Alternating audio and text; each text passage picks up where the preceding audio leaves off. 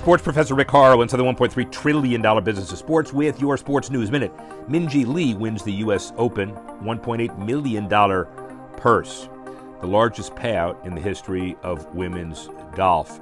It was her dream since she was a little girl, she says, but a record $10 million purse, moving in the right direction. I think it's only going to get better and better from here, she said. And the 26-year-old Lee never challenged on a course that played significantly tougher than the previous 3 days, 67, 66, 67 on those 3 days. And the 26-year-old Lee said that she was excited about not only winning, but being part of the major growth in women's golf. Women obviously becoming much more significant from a prize money perspective.